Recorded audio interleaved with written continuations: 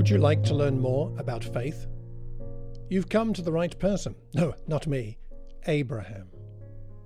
I'm Malcolm Cox, and this is a daily devotional podcast called Adventures in Faith with Abraham.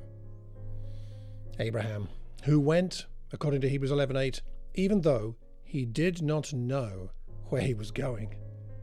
Join me as we step out on a faith adventure with Abraham. Today, let's move on to chapter 14, and in fact, the first 7 verses. It's an interesting paragraph, and I wonder what you think about it. But it says this, and I'm going to paraphrase parts of it. It came about in the days of Amraphel, king of Shinar, Arioch, king of Elasar, Chedorlaomer, king of Elam, and Tidal, king of Goim, that they made war with Bera, king of Sodom, with Bersha, king of Gomorrah, Shinab, king of Admah, Shemeber, king of Zeboim, and the king of Bela, that is Zoar. And there's a lot of kings, and there's a lot of battling going on. They came to the valley of Siddim. They'd served under Chedorlaomer, but after 13 years they rebelled. And then there was a war. They defeated the Rephaim.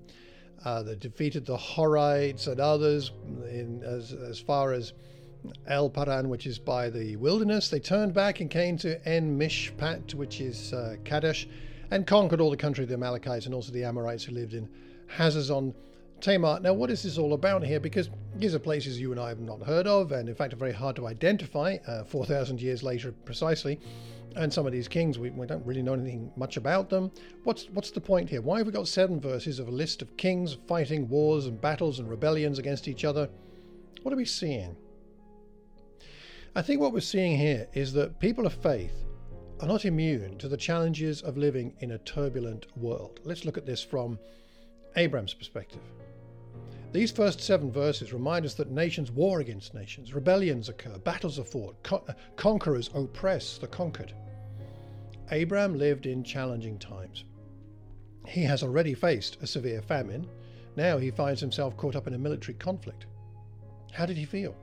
Recently resettled in the land, having resolved his conflict with his nephew with integrity, and receiving the reassurances from God of inheriting the land, not just now, but forever, and being blessed with descendants as the dust of the earth. All of these wonderful promises, and then war breaks out all around him. He could be forgiven for wondering whether God has got it in for him. So our final and complete rest is in the next life. We are promised that we can have peace of heart now, but not necessarily peace in life. John 14:27, Jesus said, "Peace I leave with you, my peace I give you. I do not give to you as the world gives. Do not let your hearts be troubled, and do not be afraid." So do not waste your time, effort, or breath in asking God for a peaceful life.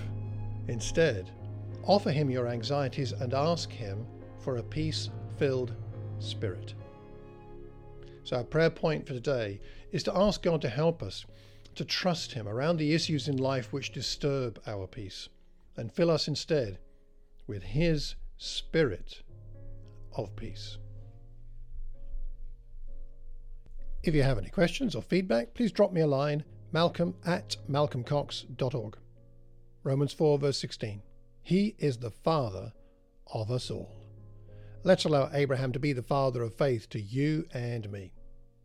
Many thanks for listening today. See you tomorrow as we continue our adventure of faith with Abraham. Take care, and God bless.